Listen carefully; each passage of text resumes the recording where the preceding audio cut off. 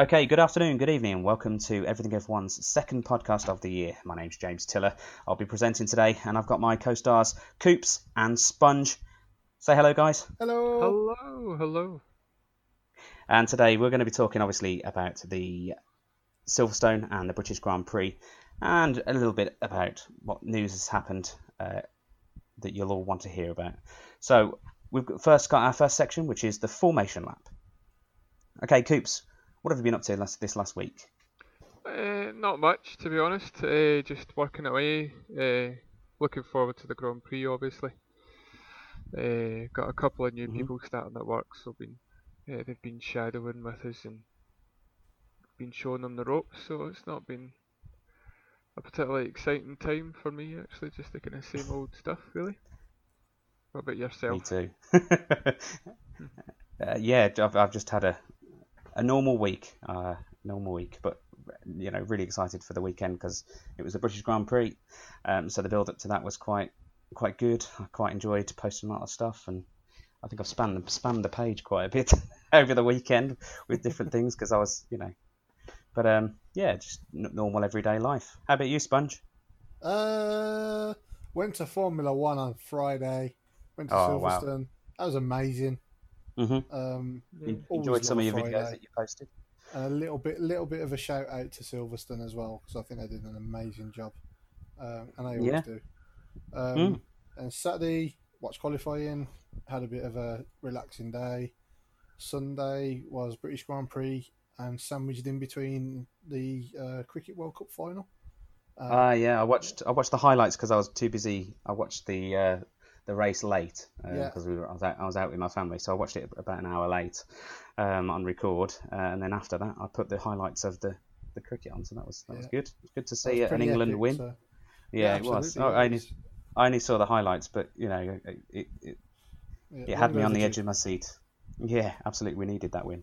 Yeah. Okay, so why don't we head into the thing that we all know and love, and that is obviously the British Grand Prix. We're going to have a quick 10-second review. So, Coops, what's your 10-second review of the British Grand Prix? Wow, to start off with. From the first lap, for the first 20 laps, was amazing. There was screaming and shouting at the TV, and for the majority of it, you're like, oh, somebody's losing the wheel. And then the next part is Vettel doing what Vettel's been used to doing, and then just watching Hamilton win. He's now 6th British Grand Prix, so we've been spoiled the last two races, to be honest, is what I thought. Yeah, absolutely. Sponge, 10-second review. Try 10 seconds this time rather than 15. 10-second review, right. Mercedes battled for about half a lap. That was great. Vettel took Verstappen off. He was my driver of the day just for that. Loved it all the weekend. It was absolutely brilliant. Well done, Silverstone. Love the British Grand Prix. Cool. I'll give you my 10-second review. Yeah, that was great. my 10-second review of Silverstone starts now. I thought it was amazing. I really didn't expect it to top what was an absolutely fantastic race of the week before, but it absolutely did. It topped it and then some. That was 10 seconds as well. It was amazing. Brilliant. Okay, so mine? I didn't even look at the clock. Yours was like 59 seconds or something. Okay, so we'll move on to the next part of our podcast, which is the Paddock Club, where we talk about the actual race in great detail. So we'll start with, of course, the start when the lights went out and Lewis attacked Bottas with as much force as he could, didn't he? He did. He put a bayonet on the front of his car and he went, I want your first place. He did, yeah. They were at each other for, good, I think it was until lap 4, where the battle really came to a head. But they were it was really clean, good racing, nose to tail. I have a question for you, Tiller. Yeah. Do you think that they were told to stop racing and we didn't hear it on the screen? Conspiracy? No. No, I don't think so. No. That would be something. Not that early in the race. It just kind of seemed to be an abrupt end to the battle. because that was as close as we've seen since Rosberg and Hamilton went side by side round Bahrain. Yeah. Yeah, I mean, they would have had a firm talking to beforehand. Don't go into each other, the usual. It just kind of crossed my mind at the time. It's like, why has this stopped all of a sudden? I don't understand it. Because the thing is, they were battling each other, but they were still pulling away from the Ferraris and the Red Bulls. Yeah, but tyre management and, there's loads of other factors that could have been... I think the biggest thing for it would be tyres. I think they might have said, look, you can battle for the first few laps, but we need to watch your tyres for the race. So maybe they gave them 3 or 4 laps and went, right, try it. And then is it, because there was no way those tyres were going to be able to hold out for that kind of race. Yeah. True. So I think it was more a tyre thing. Yeah, and I have commented on a few things on Facebook articles recently about how I think Hamilton's actually matured a lot and kind of knows when to pick his battles now. And he knows, we're only 4 laps into this race. I've got, 48 more to go. There's something I can do in the pits later on if I just bide my time. He's got a much more mature head on his shoulders, and I think that probably was one of the thoughts going into kind of maybe backing off just a little bit after that first initial 4 laps. Yeah, just to build on that as well, what you said about the experience. He's actually one of the veterans of the sport now, really, isn't he? Him, Vettel. Oh yeah. You look at whoever else is on the grid. He's the second oldest on the grid. I said the other day, surely people have got to start looking at him as a proper bona fide legend of the sport now, because people do seem to, he seems to have been one of them people that have been around for a lot longer than people actually give him credit for. Yeah, well, he has, and he's been at the forefront of the race, of every season, really. There's been rarely a season where he's been, on the back foot and kind of down the rankings, really.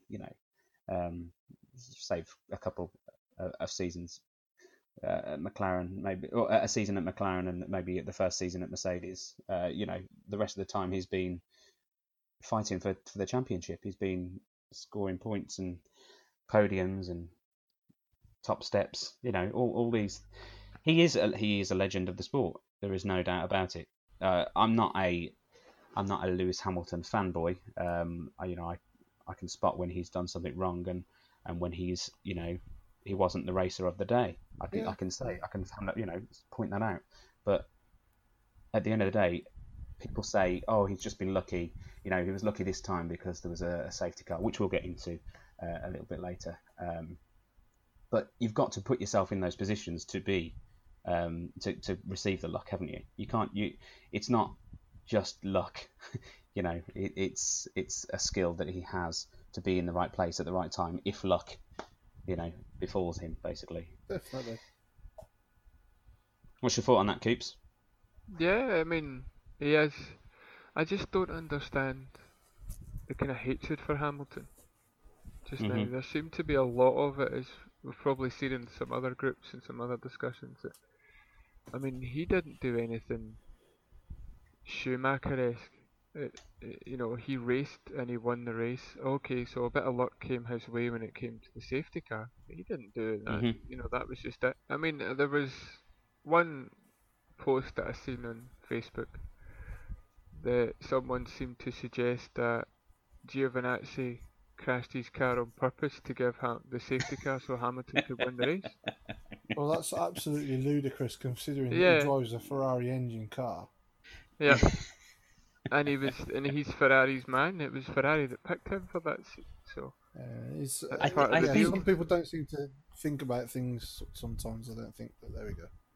I think he gets so much hate because of his lifestyle, and he's cooled down over the last couple of years. But previously, he's been like, oh yeah, I can be a singer, I can be a this, that, a fashion person. I'm on Facebook all the time. I'm on Twitter. I send all these pictures of me flying in my own private jet, and people don't like that sort of thing. People don't like to see people being successful and doing all these things that they can't do. So it's jealousy at the end of the day. But he has calmed down on that over the last couple of years and kind of focusing more on the racing, and is much more chilled out, I think, at the track. So hopefully, I think that will bring people on his side again, because it's British people not liking him, and he's the best Formula One racer to come out of Britain in forever. At the end of the day, questionable with a few of the others, obviously, but you're going off stats alone. He is, and that is a fact. I mean, you could bring into question Vettel's 4 championships. You can bring into question how Schumacher won at Ferrari. You can't really bring into question Hamilton. I mean, he hasn't done certain. He's just got himself into the car at the right time. And I mean, remember, Mercedes weren't a good team when he moved over to them. They were okay. So, he went over and he built them up and he got his, he's doing arguably what Fernando Alonso should have done with his talent. He's made the right decisions, whereas Alonso probably arguably hasn't. So, you can't really argue. That's what I touched on the last podcast as well.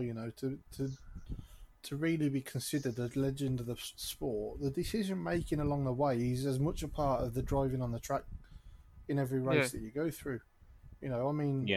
Senna spotted every opportunity that he had. He went to Tolman and drove the wheels off the car, and then he got an opportunity with Lotus, and he realised that was the best opportunity. He had better offers.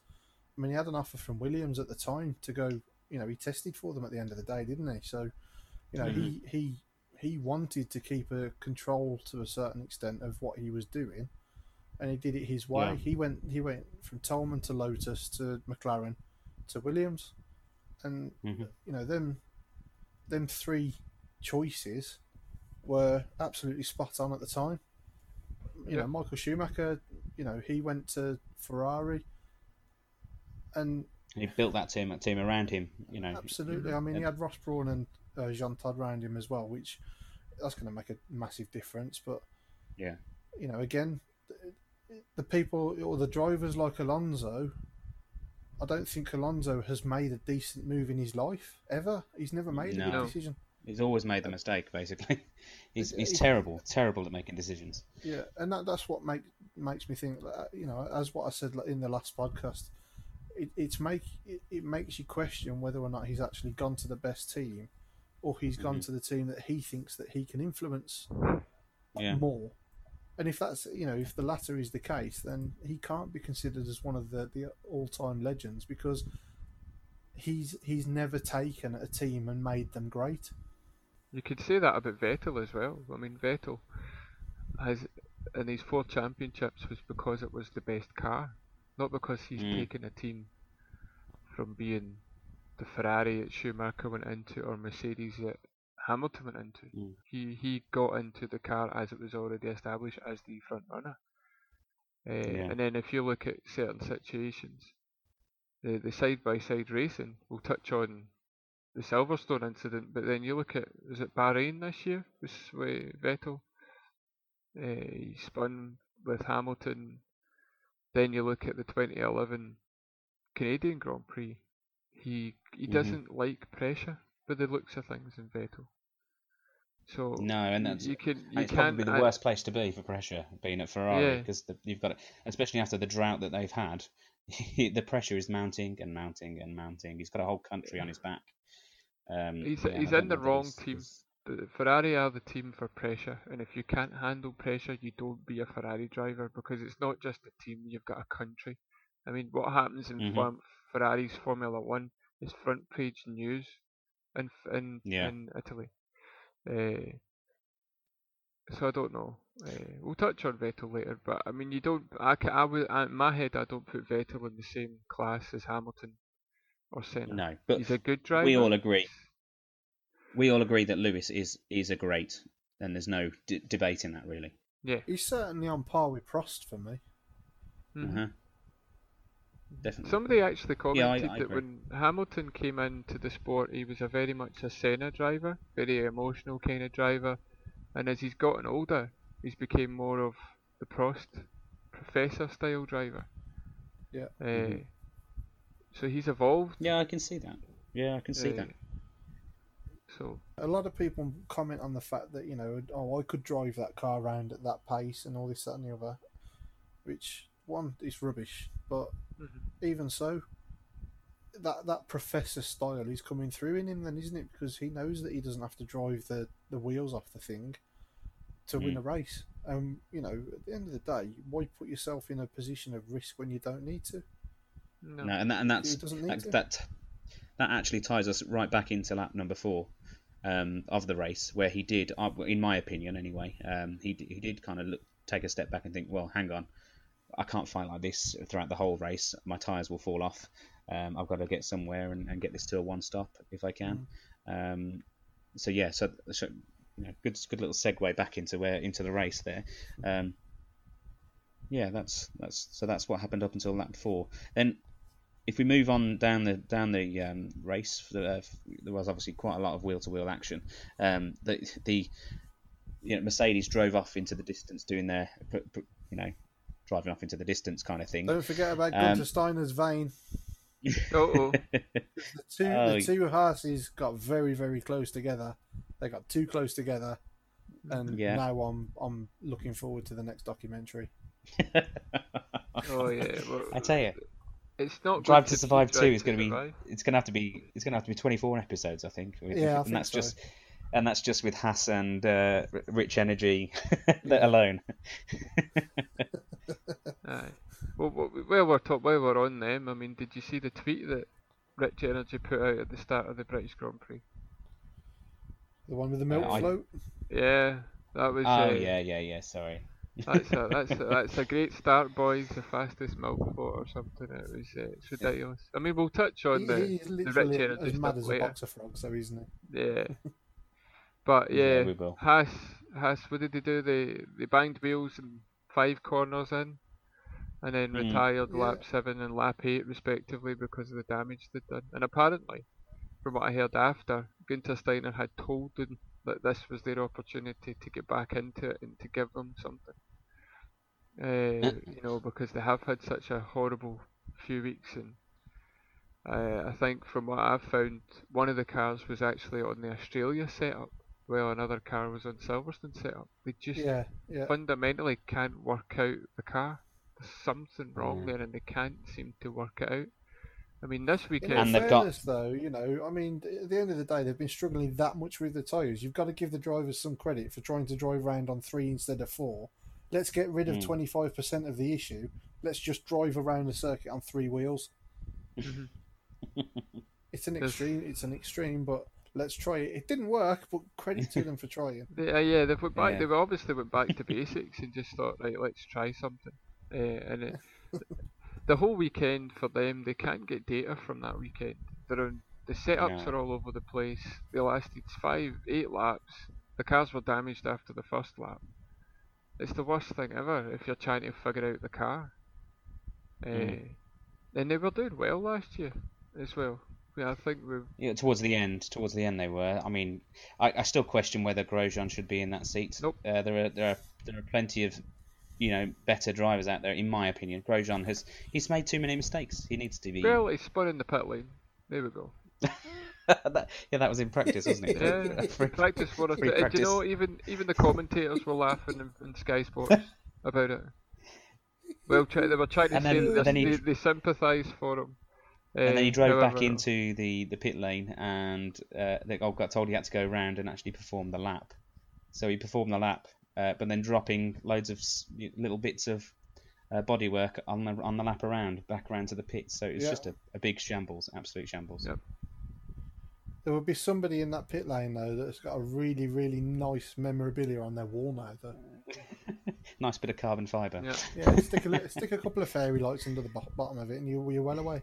Yeah, but the thing about it is, it's Grosjean. How many people... I've got a bit of carbon fibre for Grosjean's car. Half the world have a bit of carbon fibre for Grosjean's car. It falls from the sky on a Sunday afternoon. Him and Pastor Maldonado, most of the people have got it, it's fine. It's all Ericsson's fault anyway. Pastor Maldonado has got a souvenir. Yeah. Pastor Maldonado has got a souvenir of somebody that's actually worse than him. Well, but we are comparing Grosjean to Pastor Maldonado. Is that not a sign that they need to do something? They need to get rid of him. They need to bring the in idea of an unstoppable. What is it? An unstoppable force hitting an immovable object. Yeah. I'll throw it out there to you two. What about Danny Kvyat and a Haas? Nah, not for me. He's not the best driver anyway. They've given him a chance this year. He's done. Average. What's happened to Danny Kvyat anyway? He went away as one of the most angry human beings on the planet. Mm-hmm. And has somebody given him pills or something? Because he seems to have come in. He's hardly said a word. I think he was given a very good paycheck, to be honest. Possibly. Yeah. I think he knows this is his last chance. He's not going to get another chance in Formula One. He knows he's in the one team that can ruin his career. They've ruined a lot of careers. I think Dan Ticktum has been chucked off the young driver program for Red Bull as well. Yeah. So, because he was which I don't understand why, considering they haven't really got anybody else to put on there. But there we go. Well, I think he got like a couple of points in Super Formula or something. His performance in Super Formula wasn't good enough. But they don't give drivers an opportunity to try. But for me, Danny Kvyat and a Haas is nowhere near the same pressure. Now you look at Kimi Räikkönen and the Alpha. No pressure. He's just out driving. Yeah. Maybe that's what Danny Kvyat needs. But you're right. Haas need to get rid of both the drivers. I think Would you see a move from Toro Rosso to Haas as a step up though? It might be sideways. It's a lateral movement, isn't it? Yeah. I would actually even argue that it's a move backwards, to be perfectly honest with you, right now. On current form, probably. I mean, for a car that's running a Ferrari engine, a same season Ferrari engine, for a car that's running that spec engine to lose so much on, cornering speed, it's. I don't know. I think Toro Rosso are doing a much better job, to be perfectly honest. I think it'd be a backward step for Kvyat. Yeah. I wouldn't be surprised if there's somebody like an Ocon out there that's knocking on the door. Well, Ocon needs a seat. Ocon apparently is getting released from Mercedes driver program to allow him to pursue his Formula One career. So it means that he's not tied into going to a Mercedes powered team. So I wouldn't be surprised if there's something already in the works with Ocon. I wouldn't. Hopefully, I'll be honest with you. If they can sort themselves out, Haas, I wouldn't mind seeing an Ocon and George Russell pairing over there. To be honest, but I don't know whether would Russell want to be loyal to Williams, being a British team and British driver. Is he confirmed for next year? Isn't he? Is he not confirmed for next year? Is it? I don't know. The Williams. I thought the only two that were actually confirmed were the McLaren boys. Yeah. Well, I think Hamilton's got a multi-year deal. Bottas certainly hasn't been confirmed. I'm not sure who else. I know for next year, as you say, McLaren's definitely confirmed. Raikkonen's got a 2-year deal.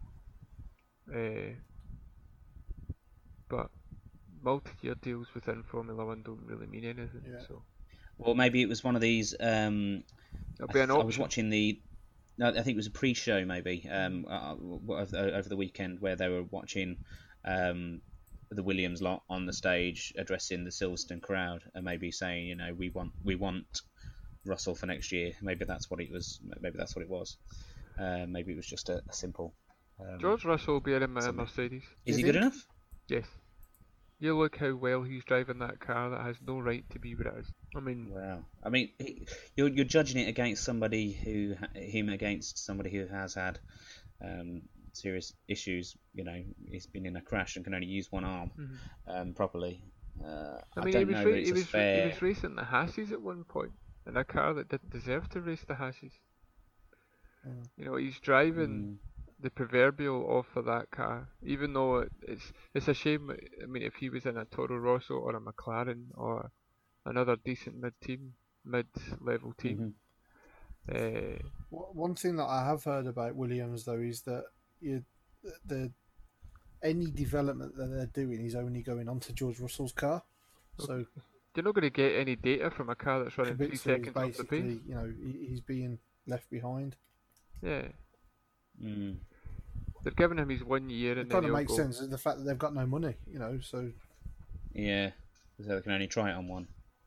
So that's Haas, who obviously dropped off, you're saying, by lap 8. Yep.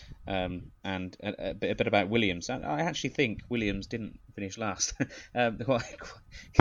It was quite funny because we're slating him, but he actually beat Vettel today. Kubica.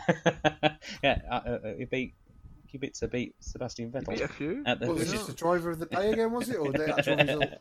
No, it was the actual result. The actual result of the race. Kubica beats Sebastian Vettel, 4-time world champion, at Silverstone. That's a headline and a half, isn't it? So then, in the race, we got to the battle for 3, 4, and 5 between Leclerc, Verstappen, and Sebastian Vettel. That was around about lap 11, came to kind of a real kind of head, and there was overtaking galore, kind of pushing back, and then because Max was pushing at Leclerc, but I don't think he was watching his behind, and Vettel kind of capitalised on a few of them and nearly took him into a few of the corners, and that was a great battle, really, you know. Yeah. And that continued for a few laps. Leclerc actually got away, and it was the battle was against Verstappen and Vettel until lap 14, when we had a pit stop. Who remembers what happened in a pit stop? It was the fastest pit stop. Yep. Yeah, it was a quick pit stop, but Leclerc and Verstappen pitted at exactly the same time. Leclerc obviously So Leclerc went in. My dad, the Ferrari nutcase, was shouting, "Unsafe release! Unsafe release!" Yeah. Was it an unsafe release? I don't think it's an unsafe release. Oh, they've clarified it before, haven't they? With that little sponsor lane, they've called that a second lane, haven't they? The only thing that I would say is that I don't know who it was that was after them. They were, I think it was McLaren actually. They were out in the pit lane getting ready for someone, and it was a little bit dangerous to be perfectly honest with you. Yeah. I mean, there was definitely toes in the way, weren't there? Yeah, at one point. One of the back tyres could easily have, wrapped itself around one of the guns on the McLaren stand, but it didn't happen. And although I don't agree with it, a lot of the decisions that they make are based on what actually happened rather than what might have happened by the actions that they've taken. So I suppose at least they've been consistent in the way that they've, gone about the decision. In fact, they didn't even announce a decision to be made, did they? So no. And I think a few people online have thrown up, well, why is that one not an unsafe release? But then you go to Monaco and a similar thing happened, and then that is an unsafe release. I think the clear point is that it's two completely different pit lanes. You know, there's space in Silverstone. There's absolutely zero space at Monaco. See, I don't know though, Tiller. I mean, you look at the Monaco pit lane these days; it's a lot wider than it used to be. I know it's still tight, but I don't agree with the theory of just because it's a tighter pit lane means that it would be an unsafe release. I just think if you let a car out and they have to drive two abreast down the pit lane, it's an unsafe release. I'm not with these excuses that they make up just to try and let them off and this, that, and the other. I think F1 has an opportunity to make a lot of things black and white. And how much they go on about safety and this, that, and the other. You know, regulations get changed all the time on safety grounds. Tyres, they wanted to go back on safety grounds and all this, that, and the other. And yet you're allowed to drive two abreast down a pit lane at 60 mile an hour. It doesn't wash with me, to be honest. I don't agree with it. Okay, so you're on the lines of it was an unsafe release then? In the rules, no. In my personal opinion, yes. Okay. But I mean, anyway, any decision to penalise was kind of then negated the need for it because Max immediately lost that place anyway after two corners. So perhaps that was looked at when deciding whether to investigate. Maybe. Yeah, I think that might have been one, but I don't think. I mean, it didn't even investigate it, so there had to have been something where they thought, nah, it's fine. I think they both left. The way I see it is they both were released at the exact same time from their pit boxes, more or less, give or take maybe a fraction of a second. So that's not an unsafe release. It wasn't like he was released into the path of the other car. They came out at the same time, and just because it's more to do with just the timing of it rather than it being unsafe in a sense. Yeah, it's not like Leclerc was actually in the lane of of the pit lane itself. There was no real avoiding action either. They came out together. When whoever the Red Bull lollipop bloke was looking down the way, he wouldn't have seen a car in the lane, so he's perfectly within his rights to give Max the release basically, so into the pit lane. So I think obviously all those things do add up, and as I say, he did lose the space, lose the position on the track a couple of corners down the way anyway. So if there ever was any thought to we should investigate this, it was probably put to pasture as soon as that happened, because obviously there's no need to penalise somebody for something like that happening, and they've been criticised so often about let's let them race. It would be counterintuitive to penalise at that point, I think. Yeah.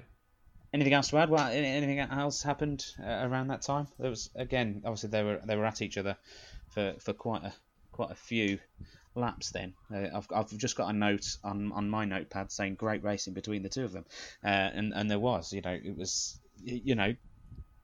action packed, and I think we've got hopefully a few years of this potential rivalry. What do you think to this rivalry? Is it the next big thing? Yes. There's no question. Yes. I mean, they're going to be racing for the next 10 years, and they're going to be in the top cars. Mm-hmm. Unless Max fails to win a race and then he gets kicked off the Red Bull driver program. Oh, Mercedes or Ferrari would snap him up. Yeah, absolutely. There's no way he'll have a pick of the teams. Yeah, If he ever fell out with Red Bull, he'd have a pick of the teams. He would be able to go in and name his price, I think. I think he'll be a lot like Seb, to be honest with you. I think he'll realise that the opportunity lies better elsewhere, and I can actually see Vettel. I can actually see Verstappen and Hamilton being in the same team. I really can see them being in the same team. Who would win it? I think Verstappen. Don't forget, he was the understudy to Ricciardo, wasn't he, when he went into Red Bull? And he very, very quickly got his feet under the table, and he made it known that actually I'm not a number two here.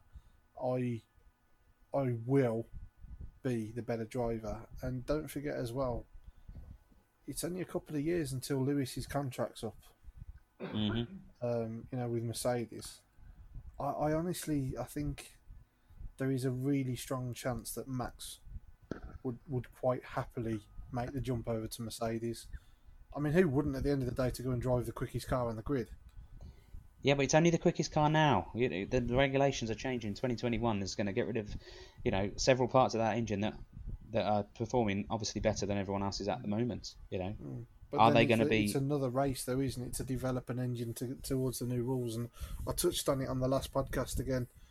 If they've got 200 million to spend extra than everybody else, which already the rules are they've already been watered down, so that any cost gaps don't include engine, drivers, exactly. So they've got a massive advantage. They could put 400 million quid into the development of a new engine, whereas Renault might have 100. If you've got 4 times as much as a competitor, you're always going to have, a much better chance of. But Ferrari aren't short of a few quid. They could have thrown lots more at the. They're not short of a few quid, definitely not. I mean. So why weren't they competing, immediately in the hybrid area when that came in? Because they're Ferrari. I always liken Ferrari F1 to Liverpool in football. They're always the team that everybody thinks this season it's going to be their season, and it's never their season. Mm. I don't think I've ever known of a team that can promise so much in pre-season and just fall further and further and further back, even with development in the car. I don't think there's a team out there that are worse, to be perfectly honest with you. And you know, I mean that's not sensationalising. That's just stating a fact. You know, how dominant were Ferrari in pre-season this season? Oh yeah. How much was Mercedes sandbagging though? That's another thing that we'll never learn. This is the other thing. But at the end of the day, that proves to you that Ferrari were for a start they weren't sandbagging. So it's almost like well, you know, if they're in such a strong position, then why aren't they sandbagging? Mm. But then again, it just proves the point. The car is not there for them to develop on. And any developments that they bring to the car throughout the season it's not good enough for a team that gets, you know, the funding that they get from the FIA through this Concord agreement, the heritage payments that they get, the budget that they throw at that car themselves. Where are they? Yeah, you know, they've got the budget. If you were just talking monetary value, they have the budget to be on a par with Mercedes. Absolutely. But they're never there. They're never. It doesn't matter who's up the front. They are never there. At the moment, maybe they need a Max Verstappen or somebody to come in and drive the absolute shoelaces off the car. You know what I mean? I mean, again, I'm just a fan looking in from the outside, and I'm sure it's different because it's that old saying, isn't it? You know, any Formula One driver you ask will always want to drive for that prancing horse and the Tifosi once in their lifetime.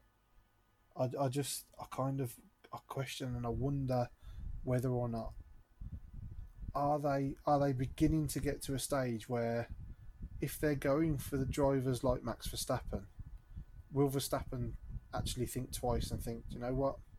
I'm good enough to win a championship here. I should be in the quickest car. I don't trust you guys to actually provide that for me. But they have got the quickest engine. At the moment, they have got the quickest engine, apparently. Arguably, they have got the quickest engine. But again, I mean, you said it yourself. How much are Mercedes sandbagging? You know, when it comes, you know, what was it last season and towards the start of this season? What was the phrase? Was it party mode in qualifying? You know, again, it all comes back to that thing about risk, doesn't it? You know, these guys have got 3 engines this season. Mercedes might have an extra 25 horsepower that they've got. They're already over 50% thermal efficiency on their engine. And it's, you know, if the risk isn't there, if the teams aren't pushing them quickly enough, why would they use it? They wouldn't. Yeah. There's no need to take that risk. No, you're right. Yeah, absolutely. But there we go. I digress anyway. Sorry. So yeah, there was a great battle all the way through to lap number 20, and somebody decided to park their car in the middle of a gravel trap. Giovinazzi triggering a safety car, which also triggered in turn some pit stops. Now there were some winners in the pit stop because they hadn't had their pit stops yet.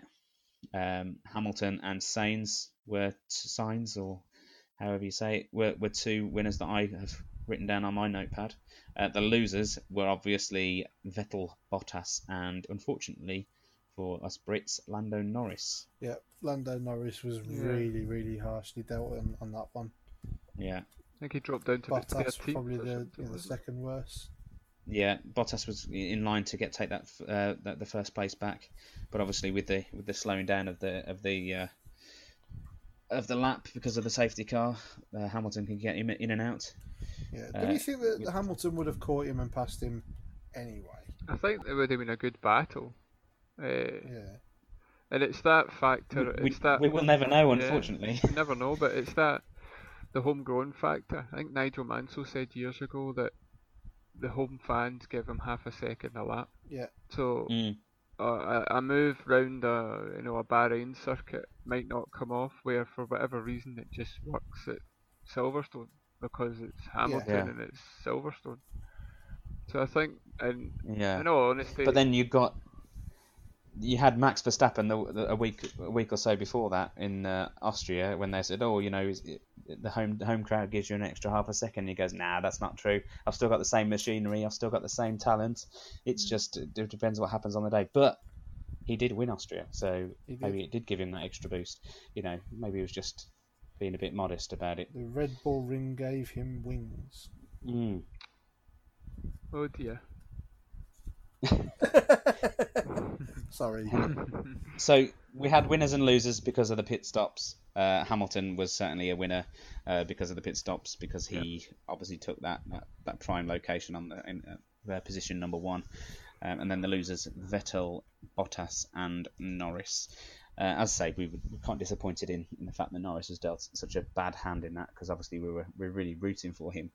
And he qualified well, and he was performing quite well throughout that part of the race. A wee stat about that point. I think Hamilton at the point of the safety car was 11 seconds clear of Bottas. It's about an 18-second pit stop for the minute you go in to come out. But because, as you know, the race gets neutralised, it went from 11-second gap to a 30-second gap. So that's why Hamilton was able to get in and back out. In the pit lane, he can still go the same speed as he could if there was no safety car. So in essence, the stop is always going to be just 18 seconds, whether there's a safety car or not. So it was quite clear he could get out in front, which annoyed lots of the people that say Hamilton is the luckiest driver in the world. Not that he's skillful, it just all falls into his lap. It obviously annoyed all those people, and obviously ultimately annoyed Bottas. But he got, Bottas did as well as could be expected given the circumstances. I think there's a very, very easy way of putting to bed all of these conspiracy theories saying that there was a safety car bought out and all this, that and the other. And I think there's 2 words that everybody needs to remember, and that's Jules Bianchi. Yep. At the end of the day, they had to bring a tractor out to remove the car. Yeah. It was in a braking zone, which, as we will discuss, 2 other quite important cars ended up in exactly the same position. That could have happened at any point during that race, which would have sent them under that tractor again. Yep. So I think we can kind of debunk that one straight away for anybody who's going down that route. Would a virtual safety car been more in line with? I think it would have harbored the same results, because again, they'd have been lapping at a third of the speed, or whatever. So I think Hamilton would have still been able to pull out in front. What's this, a virtual safety car? Yeah. Once you go down to that delta, it's still going to be the same. You can't catch up. You've got to stay at the speed. So if he wasn't going to be right in front, he'd have been right there or thereabouts. So it doesn't make much difference to it. But as Sponge says there, it's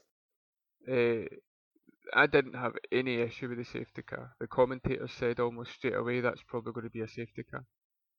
As soon as a tractor comes out onto that track, I've seen the Jules Bianchi accident. I've watched it and I've seen the clips of it. I don't want to see it again.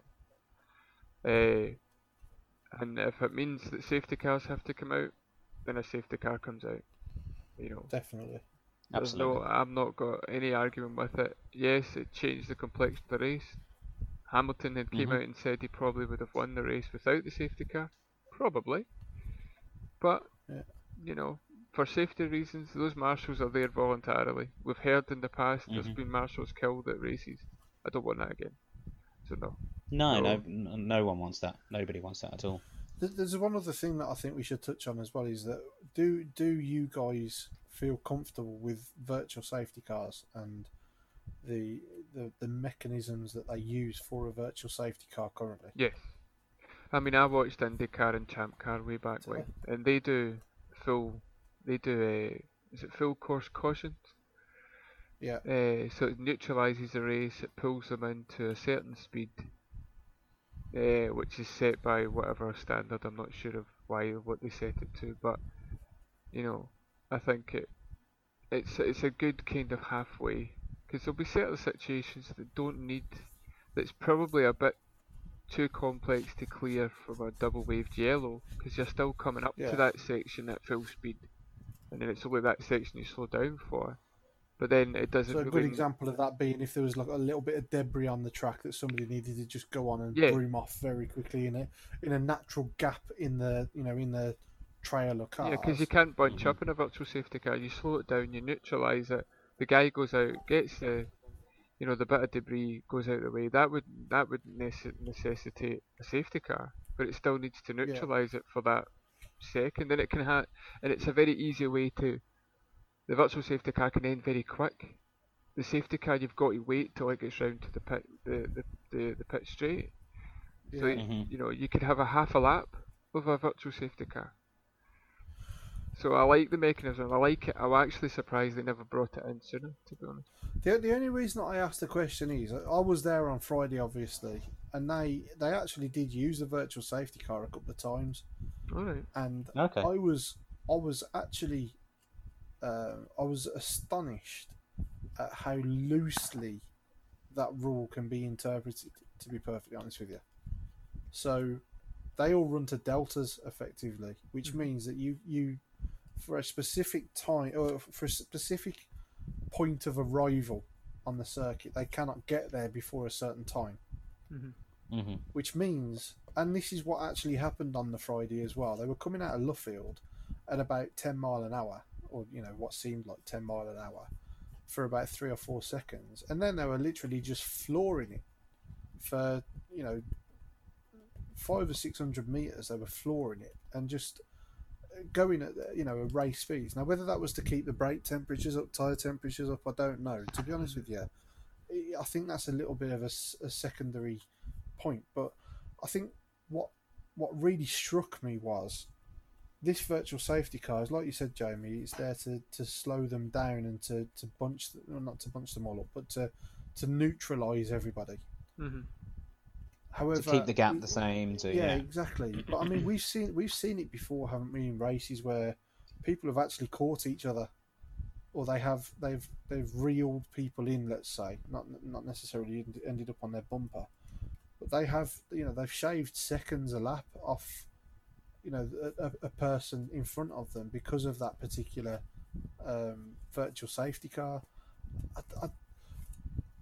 I think what I'm trying to say is I would rather see something like a like a pit lane rev limiter or something like that slows the car down permanently during that particular section, rather than saying you can drive at full speed but you're not allowed to get here before this time. Well, I mean, I don't think the drivers would allow anyone to be able to control the speed of the car without them being the only ones to do that. So in terms of the pit lane, they have to press a button which puts the pit lane speed limiter on there. Oh yeah, I mean they're in control of that. So if they miss that, they get a penalty. Well, yeah, you could. I suppose you could have a button, but it says virtual safety car. You have to hit the button, and you've got 5 seconds to do it from when you see it. Maybe the rules need tightened up slightly, so that you've got, that you can't blast it. That you have to have a consistent speed, a consistent delta, rather than a point delta. So maybe that's something for them to look at. But I do like the idea of the virtual safety car. Yeah, absolutely, I agree. I like the idea of a virtual safety car, which means that they're literally made to go slower for a certain amount of time, rather than everybody bunches up completely. They have to go around for a whole lap before the safety car comes in again. Which, to be fair though, don't forget that kind of has its advantages sometimes to spice up a race. But yeah, I do agree with you, Jamie. I do agree with the virtual safety car is a great idea. I wanted to ask a question because I just remember seeing that virtual safety car on Friday and thinking, what, they're not actually really slowing down that much. They're actually, they're going round that corner, which was onto the the old national pitch straight at full speed. At the end of the day, full acceleration, and if there was somebody on the track at that point, it just kind of worried me that even under virtual safety car, it's still quite dangerous actually. Yeah. Well, I suppose they would also slow down where the incident that their marshals or whatever. I suppose they'd be told where it was, where everything was happening. Yeah. Yeah, and all the drivers would be doing that, trying to make up whatever they could. Yeah. But yeah, I can see where you're coming from. I can see why you'd question the absolute safetiness of it. And if there was a way of, like you say, having a pit lane limiter button, like that maintained a certain speed, maybe that's a way around it. So virtual safety car button to limit their speed to, say, I don't know, 70 mile an hour or whatever it is. I have no idea what speed it is, but it's an idea. It's an idea. But then we obviously after the triggering of the pit stops and obviously people losing out and whatever the safety car came in, we had some really, really close racing between Vettel actually. And Max as well. So Max had obviously overtaken at this point Vettel. So it was Vettel coming back towards Max. Yeah. Increasingly desperately as well, by the look of it on the TV. Yeah, it certainly looked like he was struggling or panicking or losing his cool behind. Wait, are you trying to say that he struggled under pressure? Never. No.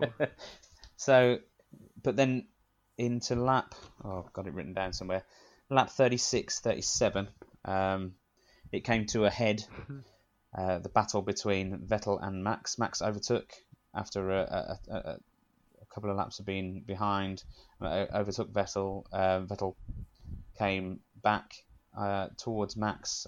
He was trying to draft him by the looks of it, and just completely forgot where the brake pedal was. Yep.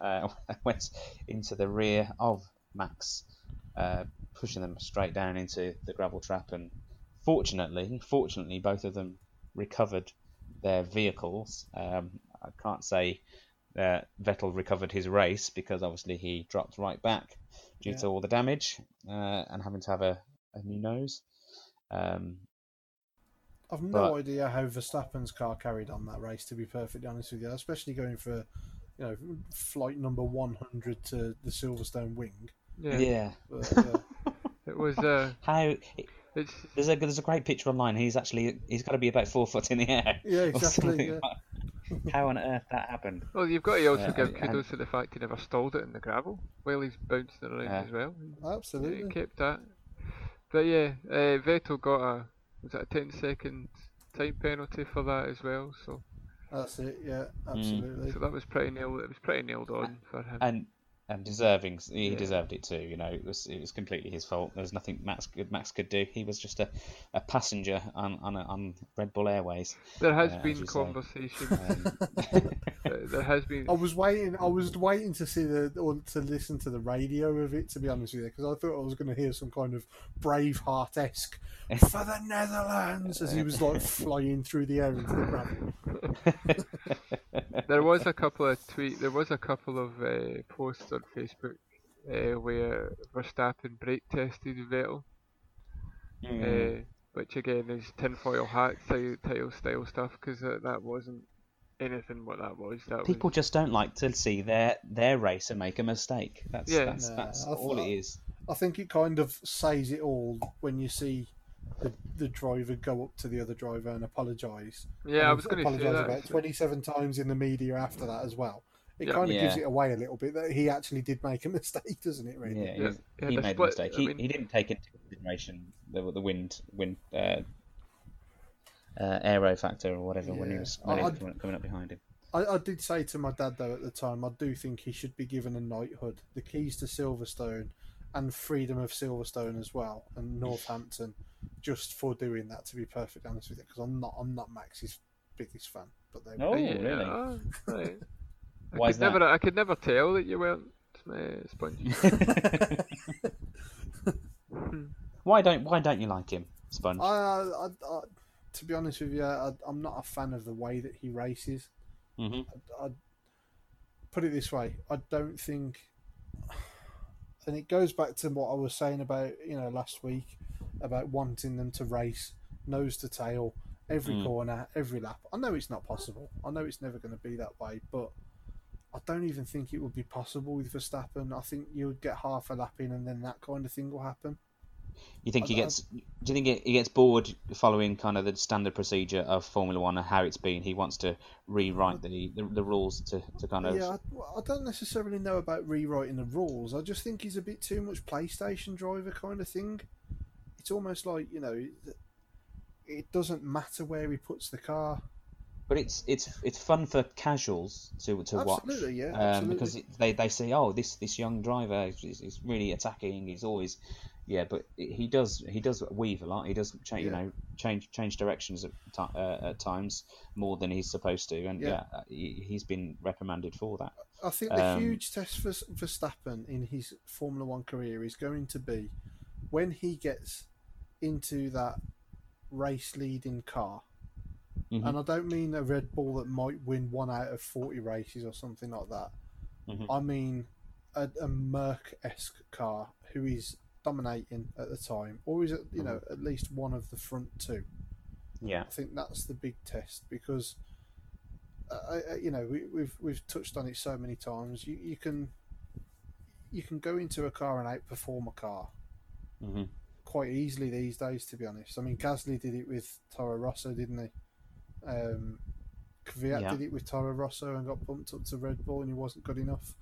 Mm-hmm. I know Verstappen is performing well for Red Bull right now, but will he be able to race the very best in the sport and carry on racing them as he should? I don't know, but I think time will tell. Mm-hmm. Absolutely. I as a bit of a diehard fan, I can see where you're coming from, that he doesn't follow the rules as they are written. But I do find him exciting, even in the dullest of races. He does, at least create something where there's not usually much going on. And I kind of appreciate that sometimes in the Frances of the season, if you get what I mean. The race that shall never be mentioned again. I just did, didn't I? I should put £1 in the French jar. Okay, we'll leave France there. Oops, put another £1 in. Yeah, so in that incident, obviously Vettel completely destroyed his car, ruining his own race. He ruined Max's race, but Max did, at least recover a tiny bit, but not to the position that he would have been had he not got shunted up the rear by a prancing horse. Oh. And then it was pretty much sounds exciting, doesn't it? Risque. Are we still talking about Formula One now? Yeah, we are. Keep your mind out of the guts. So then it was just racing between them.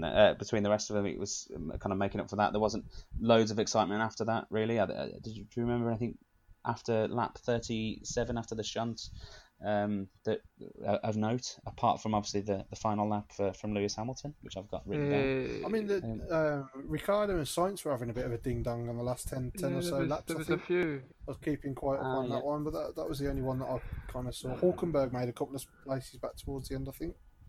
There was also Sainz, not Sainz. Perez lost his front wing. I think that was in the battle with Hulkenberg. I think. So he fell to the back. Just something to touch on with the midfield. I think it's came out that Albon was struggling with his engine. There was an issue with something with his engine. It was a power surge with the engine by the sound of it, and they couldn't pit him because of fears of an electric shock. So that's why he ended up falling way back, because he was he couldn't pit to change his tyres, and they were obscenely old. So that's it. It was a bit of a shame for him, because he's another up and comer.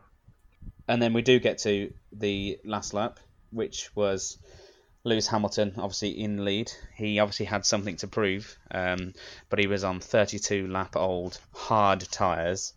He didn't choose. There was a moment before that last lap where he was told that he could come in for a pit stop, because obviously at that point Bottas still needed to pit for his the different compound of tyre. Yep. So he would have been absolutely safe to do so, to come in and get one, but they opted to keep him out to just obviously make sure. Just to touch on that, Tiller, it was actually Hamilton that decided not to come in. From what I've read since, he's come out and said that he didn't. He decided to stay out, that he felt fine. Plus, as you know, when he pit stops, it's an unknown quantity. A stuck wheel nut, a dodgy wheel coming off, dodgy wheel coming on. That, you know. Because Leclerc was Leclerc something like 23 seconds behind or something like that. It was a free pit stop. I think he was going to come out about 5 or 6 seconds in front of Bottas, but it wasn't going to be close. And they were able to do it because of how short the pit lane is for Silverstone. As I say, it's like 18 seconds. I said before. Normally you're talking 24, 30 seconds. And he had that in his pocket, and it was done purely as a safety, because it was, as you say, 30 plus laps hard tyres. But yeah, he went into that last lap and he was like, do you know what? I'm in front of my home crowd. I want that nice little purple stop clock at the side of my name. So he just gunned it, and it was like a man possessed on... You just watched that lap, and you could see that it was something special on 32-lap-old tyres, hard tyres, so not even the fastest compound of the lot. And he just brings it home, and that purple time comes up at the top of the screen, and you're like, wow. I mean, that was something special, wasn't it? Oh, that's just classic Hamilton. This is the reason why we are talking about him as being one of the all-time great Formula 1 drivers. Because he does this. Yeah. He just does it. It's like a story I heard of Ayrton Senna a number of years back. He was driving I think it was a McLaren. Don't know which McLaren it was. And he was driving it, and he went back to the garage and he went, something's not right with the back of the car. And they looked at the data and they went, no, it's fine, it's not a problem. Of course, it's Ayrton Senna, so they stripped it down. There was a fractured or a piece of a bolt or something very minute in the engine that was broken or fractured or going to break or not doing something right, and he just knew. Hamilton is the same as that. He just knows. He knew exactly where the grip was with that car. He knew exactly what he needed to do, and there's no one on the grid that's got that level just now. So that just shows, and it emphasises exactly. I mean, we shouldn't be beaten up, and I'm not saying me, because I don't beat up on any of the drivers, but no, you know, as a Formula 1, questionable. Well, you know, if they deserve it, then yeah. But I'm not going to beat up on a driver because I don't like them. I will call them out if I see something, you know, like Vettel with Verstappen, or Vettel in Bahrain, or whatever other, you know, Grosjean or whatever. But we shouldn't be beating on Hamilton purely because we don't like him. We have to say, you know, you have to admit, the man is just, he is a once in a generation. He's a Roger Federer of the Formula 1 world. He's a Pele of the football world. He's somebody that comes along once in a generation. And that last lap proved that, to me anyway. It proved that. It showed that. And he's just about to hand over to Leclerc as well, I think, to be perfectly honest. Do you think Leclerc over Verstappen? Oh, you do, because you don't like Verstappen, but I think Leclerc has proved in all of the battles that he's had so far, he's got an old head on young shoulders. He knows what's right. He knows what's wrong. He knows the kind of he knows the etiquette, if you know what I mean, the driver etiquette. I don't know. He just seems like a pure racer. I don't think he's definitely anybody very out good there at the moment that has put his car in positions that Leclerc. I mean, he took him around the outside. You know, he took Verstappen around the outside and then kept his foot in. You know, I just think he's got the bravery. He's got the know-how. I just think he's head and shoulders above anybody in that sport right now as a youngster. No, I agree. I do think that we've got potentially two drivers, because I still quite like Max myself personally. So I do think, you know, I do think we've got two potentials to take up the helm. Should Hamilton ever drop off, which I can't see him doing at the moment. I think he's got a good 4 years left of him, Hamilton, personally. I think he wants Schumacher's title, doesn't he? I don't think there's a driver in the world that's going to get to 5 world titles, and basically say, yeah, okay, I'm going to just give it 1 more year or 2 more years, and then just hang it up. You know, without giving himself a chance to properly put himself into them record books. You know, he's been in the sport, 13, 14 years now, and 2007, I think, was his first year, wasn't it? Yeah. Yeah. So, and he won it in 2008. He should have won it in 2007. Yeah, well, he should have. Yeah, but so, I mean, he could have been 1 away from it now. Whereas, to be fair, he's only looking a few months away from 1 away from it, isn't he? So, well, I mean, I think Silverstone was, for me, was a bit of one nail in the coffin, as it were. Is he not like 36 or 37 points clear already of Bottas? Yeah. Something like that, yeah. He's it's pretty much something like 2 race results, isn't it? That he's ahead. Yeah, there's an interesting thing I posted earlier about from the F1 Visualized Facebook page. Ferrari have total points of 243. Hamilton just alone is just 20 points behind the total pairing of the Ferraris. I can't see anyone. You know, obviously Bottas is there. He could make way, but I can't see it personally. I think it's. I don't want to write the season off now and say, you know, it's over, because we're having loads of fun with the mid season, the mid tiered teams. But I can't see anyone else lifting the trophy this year. No.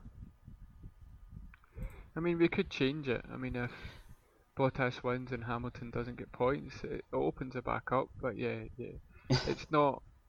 In modern, he doesn't. He needs a few DNFs. Yeah, in modern Formula One, your top drivers don't tend to not finish anymore. I mean, last race, not this one, but the last race, nobody retired. So it's not like it was 10 years ago, where you see a lot of cars dropping off because their engine went, or silly moves or whatever. It's they're a lot. The reliability of the generally cars is very are good. A lot better, and Mercedes are one of the more reliable cars out there. So no, I don't see it. I mean, you're right. Mathematically, he probably can't. He's not tied it up, but I can't. It's Hamilton still is, and I think most people know that. And I think that's one of the reasons why Vettel is just not quite 100% and not quite himself just now. I think he knows that it's not. Last year was Vettel's chance, I think, and he blew it himself. Yeah, and that would have been a demotivating, factor for this year and whatever, and it certainly would have had an effect on his whole demeanour as a driver. And as you say, we talked about the pressure before. He's just got such pressure on his shoulders to perform, and we all know that actually when he's got a driver chasing him down, when the pressure is on, he does make mistakes, and I think he ran out of excuses at the British Grand Prix, and actually just held his hands up and said, "You know what? I can't excuse myself anymore. It's me." Okay, so that was the British Grand Prix. I'll just run through the positions. So we have a rundown of where everyone came. Lewis Hamilton obviously came in first. We've been talking about him for the last 10 minutes. Valtteri Bottas was on the second step, and Charles Leclerc was on the third. Pierre Gasly was fourth, which was his equal highest position in a Grand Prix. So he did well after his poor showing at the previous race, which is worth noting, I suppose, for Pierre Gasly. That probably only really happened because his teammate Max Verstappen obviously had an incident, but he recovered to 5th place in the race, followed by Carlos Sainz 6th, Daniel Ricciardo 7th, Kimi Raikkonen 8th, Daniel Kvyat 9th, Nico Hulkenberg 10th, Lando Norris unfortunately down in number 11, just outside of the points, Alexander Albon 12th, Lance Stroll 13th, George Russell 14th, Robert Kubica 15th, who beat 4-time world champion Sebastian Vettel, who was in 16th. Sergio Perez came in at 17th, but actually I think he did retire, didn't he? But it was on the last laps. And then the non-finishers, the DNFs, were Antonio Giovinazzi, Romain Grosjean, and Kevin Magnussen. Okay, and that concludes our Paddock Club, talking about, obviously, the British Grand Prix. We'll move on to our next section, which is, of course, the news. Bum, bum, bum. And has there been any news in the Formula One world this week? None at all. Let's just move on to the next part. Nothing to report here. Nothing to report. Do you want to pass me that can of Red Bull? I seem to remember something happening with a energy drinks company. Bearded wizard takes over Twitter. Well, I thought would it not start? Was it not about the Wednesday or something, where the Williams story, the head man of Rich Energy, title sponsor to Haas F1, came out and said that they terminated the sponsorship deal with Haas due to poor performance, and the whole point of him being.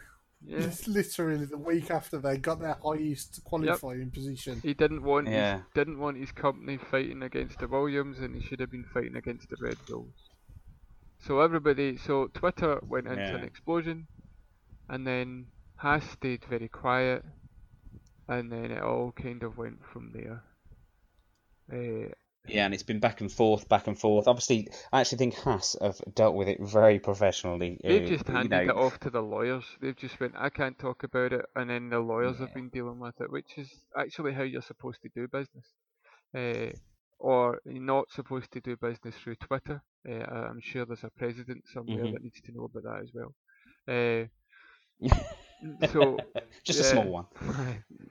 Just the most powerful country in the world. But we don't. I was literally just reading up on an interview with Gunther Steiner. Whoever did this interview literally has to be given the journalism award, whatever they call it, the year. I don't think I would have the nerve to sit down and ask Gunther Steiner for any of his time, to be perfectly honest with you. He's come out, and I'll read the quote to you. He says, but don't expect Haas team boss Steiner to take the bait. He told racefans.net, I don't really care about that stuff. If somebody gets on Twitter, there is a point where it's like, I'm over 50 years old. I'm not in kindergarten anymore. There is more problems than hang on, there is more problems than that for him, to be honest. He should focus on that now, not how we start. Good grief. It was brilliant. So I think that... Honestly, if there's ever anybody that I'd like to go out for a pint with, it would be that bloke. He's brilliant. He's hilarious. It was, but I mean, the whole Rich Energy thing, I mean, it was to and fro, and it was bizarre.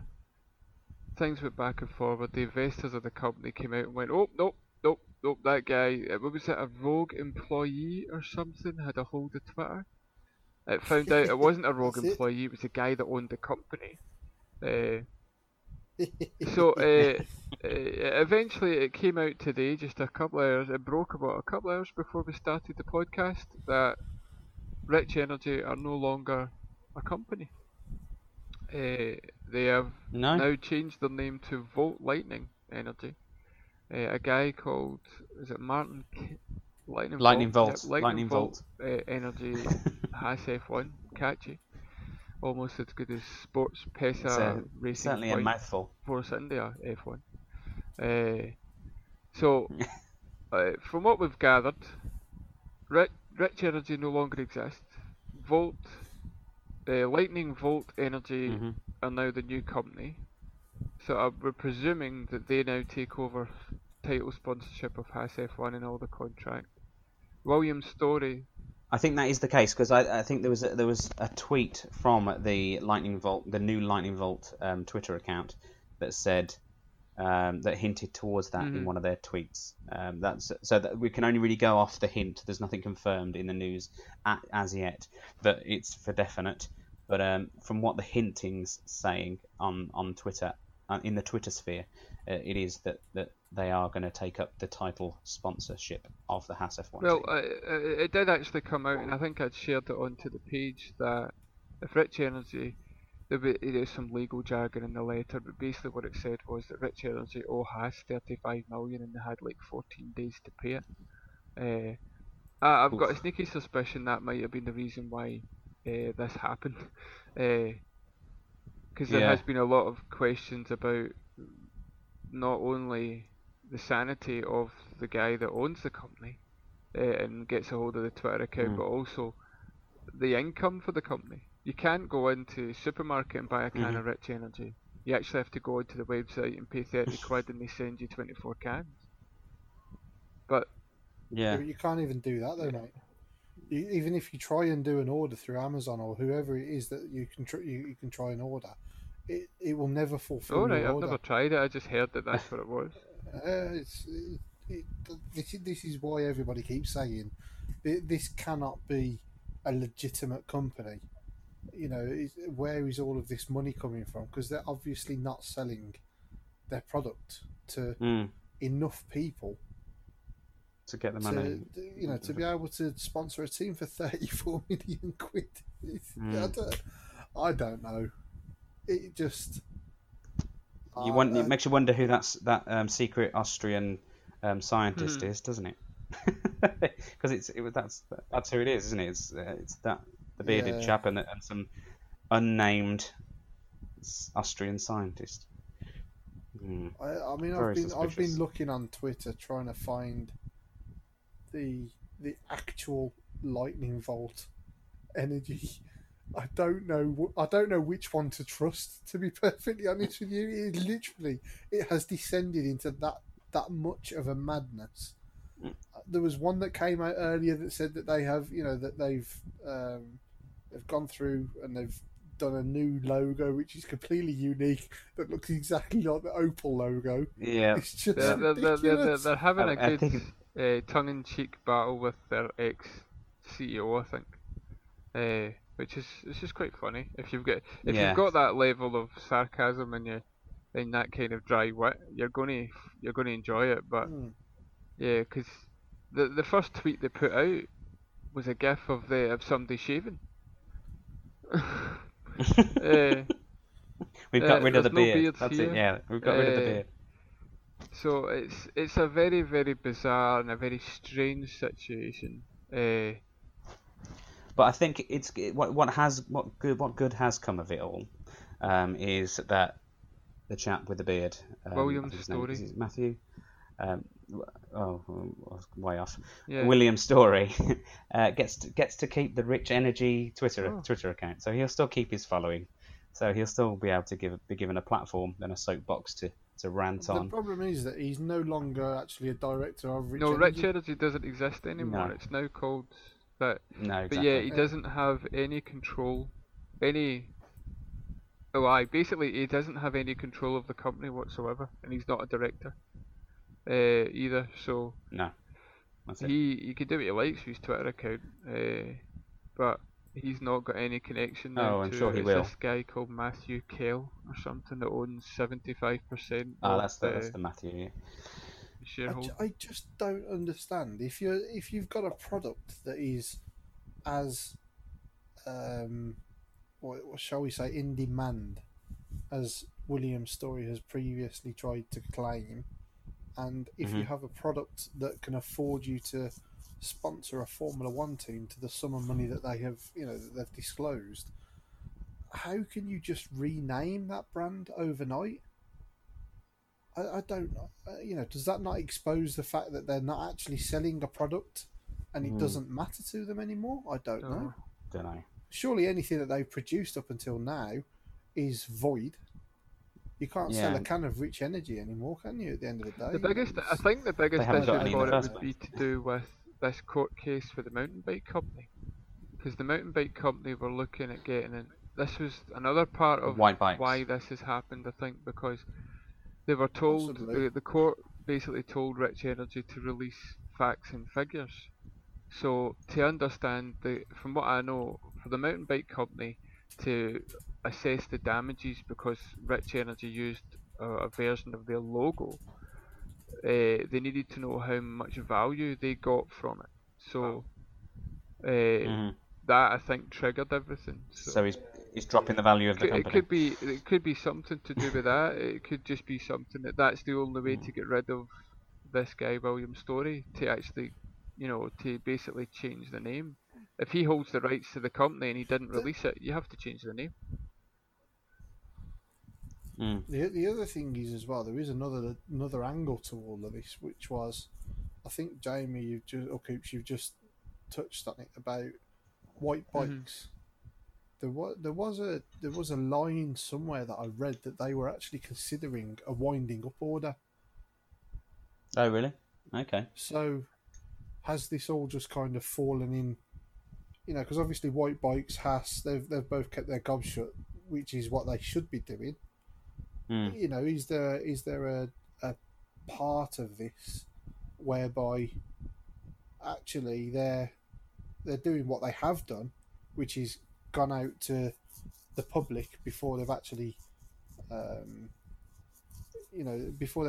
rubber stamped everything, and they've basically given their account of things before anybody can actually come out and give the actual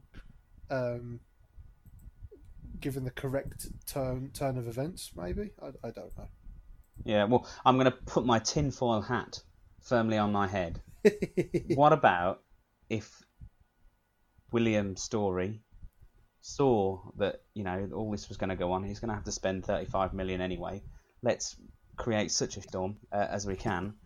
We will be in the news. We'll have a better coverage in the news than currently finishing, in whatever positions the Haas is finishing, in the races. They're not performing to what he would have wanted. They were promising in pre-season, so perhaps he thought, they're promising pre-season, they'll probably give us a good name. But he saw that they're not necessarily performing to what they could have been or what the potential was, and he thought, well, I'm spending 35 million anyway. Let's create this big media storm and do you mean really like create a little bit of a no press is negative press kind of situation? Yeah, absolutely. Yeah, that's exactly what I mean. So no I would news. agree with you there, but I still come back to the point where you can't buy their produce. So it's almost like, well, yeah, true. Why would you create anything like that if you still can't, or if you're still not selling something?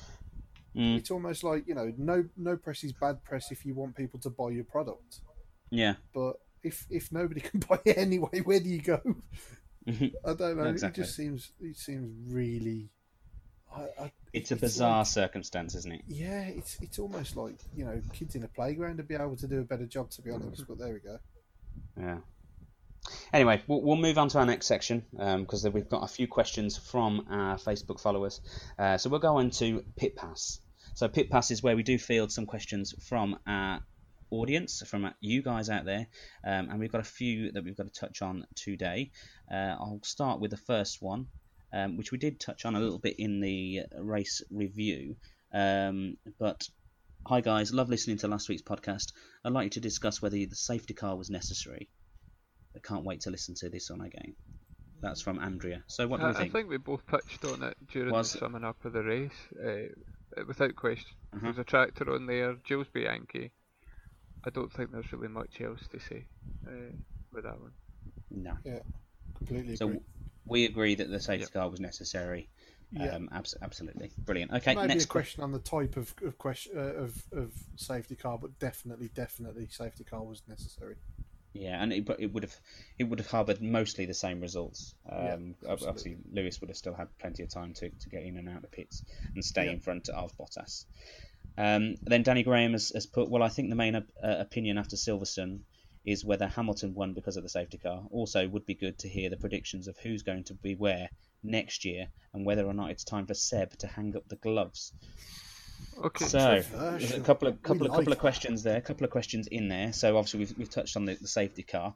So who do we think is going to be where next year? Well, I think we've got a month after Germany, so we could keep the listeners in suspense. I think we could do a silly season podcast later.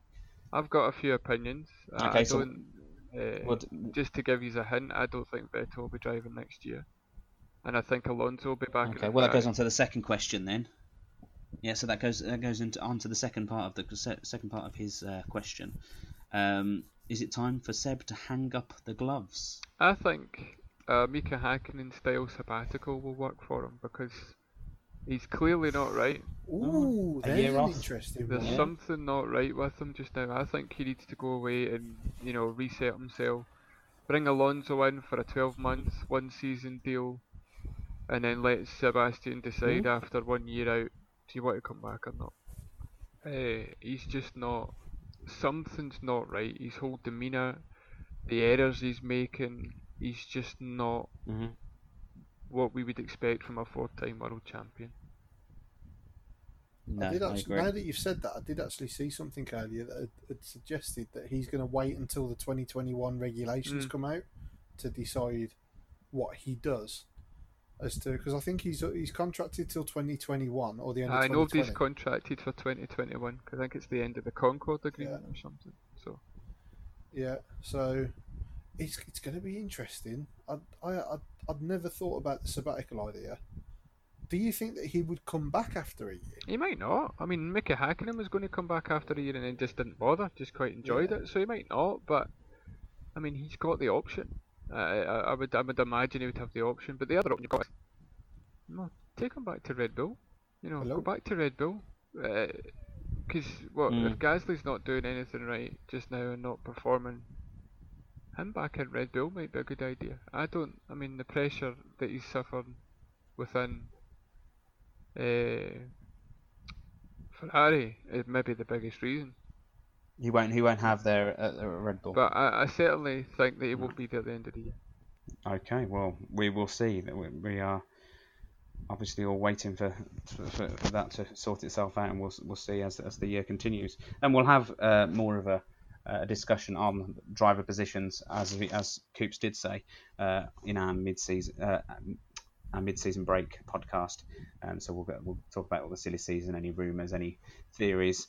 So by all means, we will put another post up on the page. By all means, ask your questions away again for that one. Any other questions that the page has passed to us? Sebastian Vettel in his current position in F1 came from Jordan John Walker-Dean. So yeah, again, everyone's asking that exact same question. Is his position tenable? Is he going to stay there? Is he going to have a sabbatical? That's our opinion has been shared about that one. Simon Scott, can you tell us actually what on earth is going on with Rich Energy / Lightning Volt? I'm totally lost. Well, Simon, we're all lost. We hope we made a little bit of sense of the madness, but I don't think we have really. We don't want to. We want to be able to come back to it next time and talk about it even more. To be continued is all I can say. Wait to see what the cars will look like in Germany. Yeah. I mean, do you know what? That's a really good point, actually, because that's extra cost. I would imagine that Volt Energy would cover that cost. That will be... There'll be the lawyers to do with Haas will be like, oh, you've changed, right? You're paying for that. Everything's covered in the old Rich Energy colours, so there's no way they're going to take that on themselves. There's another question as well, which I'd like to jump on to. Is there any two drivers currently within F1 that potentially could have a battle as intense or compelling as those between Hunt v Lauda or Senna v Prost? Or is the sport too sanitised now for that to happen again? What a question. What a great question. But it is. I think the Leclerc and Verstappen thing might get to that stage, but I do agree that I don't think Formula One will allow for that kind of backwards and forwards. I don't think it's got. I don't think the sport has it in it to allow that kind of rivalry anymore. To be honest, has Hamilton got a few years left to gain a rivalry against one of these young? No, because he's too far ahead of them. Yeah, I would agree with that. He's too far ahead. But then, conversely, if you talk about Formula One, the design of the tracks has stopped Formula One to do what, the rivalries of the past, because, the Austria situation wouldn't have happened if there was a gravel trap at the edge of the track rather than a big runoff area. So I think they want that to happen. I think they need to start looking at ways to keep them on the track, and they won't stick their nose in. Verstappen would have to change his driving, because if he gets it wrong, he's in a gravel, he ain't moving. If he gets it wrong now, and in that race that shall not be named, you just drive. So I think there needs to be an element of looking at the track design as well as the rules. I think the rules are okay. Like wheel-to-wheel racing's fine. It's when you start doing to a point what Rosberg done a couple of years ago, what arguably what Verstappen done to a certain degree in Austria, where you stick the car in, you bump. If it's wheel-to-wheel and you give each other enough space, you look what happened in Silverstone. It was brilliant.